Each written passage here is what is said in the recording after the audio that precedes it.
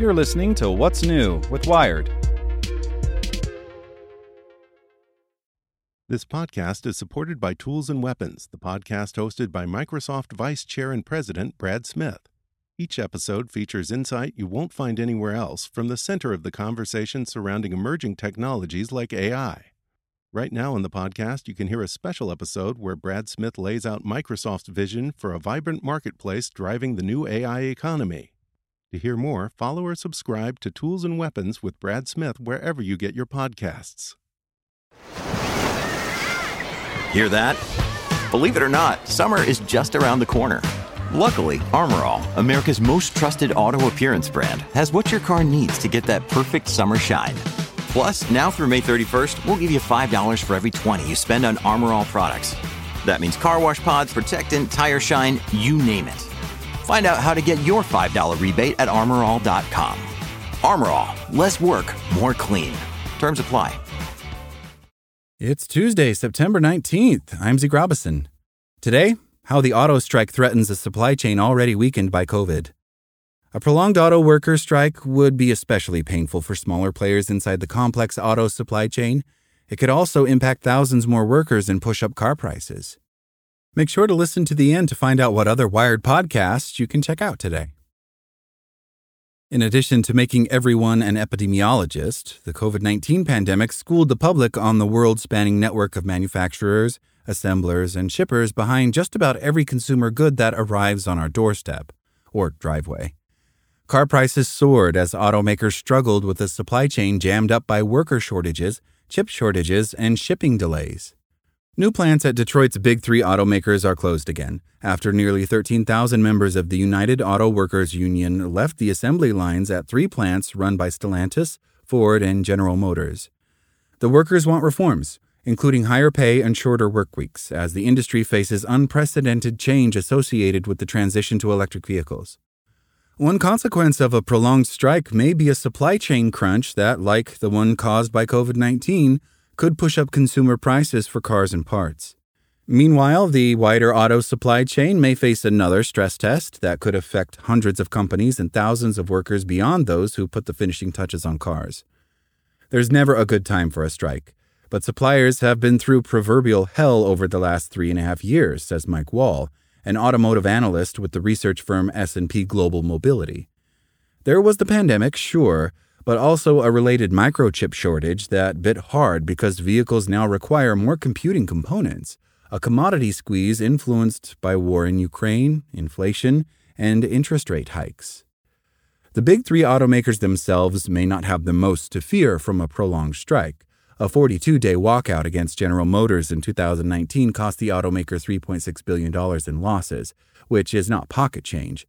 But the damage might be most severe for smaller auto suppliers further down the supply chain who sell components that go into larger systems, like seating or heating, and their own suppliers of raw materials.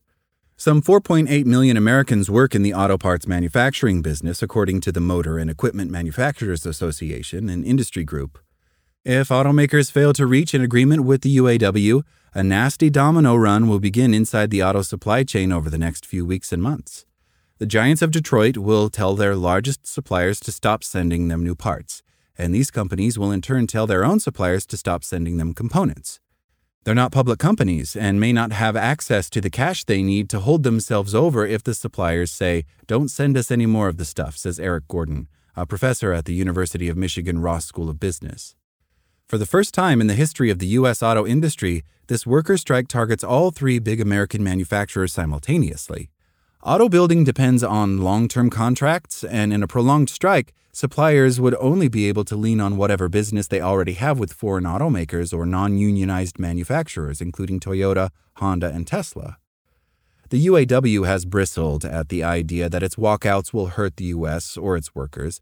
It's not going to wreck the economy, it's going to wreck the billionaire economy, UAW President Shawn Fain told Good Morning America earlier this week. The union has justified its demand for 36% raises for workers over the course of the contract, in part by pointing out that executive pay has risen by even more over recent years. The billionaire class is running away with everything. The working class is being left living paycheck to paycheck and feeding off the scraps, Fain said. Fortunately, there's one big difference between a pandemic and a strike. The SARS-CoV-2 virus did not warn anyone that it was coming. The UAW and the automakers have been bargaining for weeks and broadcasting loudly that they were far apart on the issues. That has provided some advance notice. Wall, the analyst, says that prior to the walkout, his firm advised auto suppliers to talk to their lenders about extending lines of credit and to begin thinking about where they could make cuts in already tight-margin businesses, anything from new equipment to donuts and coffee. It feels a bit like rearranging deck chairs, but it's important to do anything you can to protect cash flow, he says. Although the pandemic left many companies stressed, many are now wiser about the dangers of a less than nimble auto ecosystem. The concept of just-in-time, making and sending the precise number of widgets needed to build something exactly when it's needed, has fallen slightly out of favor, says Gordon of the University of Michigan.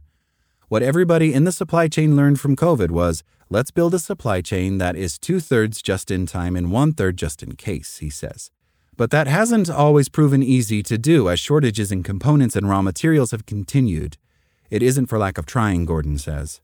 For smaller suppliers, there is hope on the horizon, even if the strike stretches beyond what their coffers and planning can handle. Reuters reports that the Biden administration is in preliminary talks to bail out those who can't weather the strike, especially if it lasts longer than 6 to 8 weeks. Make sure to check out our other Wired podcasts. Today in Wired Business, New York joined a wave of states that require pay transparency in job ads. New data suggests most U.S. postings now include a salary range, but they are sometimes laughably vague. Checking in on Wired Science, the UN has released a draft of what might become a landmark agreement to protect human health and the environment. Emphasis on might. And on Wired Security, cyber attacks on casinos grab attention, but a steady stream of less publicized attacks leave vulnerable victims struggling to recover. Listen to these stories and more at wired.com/podcasts. Thanks for listening to Wired. Check back in tomorrow to hear more stories from Wired.com. Want to learn how you can make smarter decisions with your money? Well, I've got the podcast for you. I'm Sean Piles, and I host NerdWallet's Smart Money Podcast.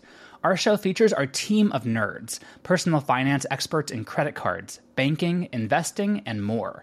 And they'll help you make the most of your money while cutting through the clutter and misinformation in today's world of personal finance. You'll get clarity on strategies to help you build your wealth, invest wisely, shop for financial products, and plan for major life events.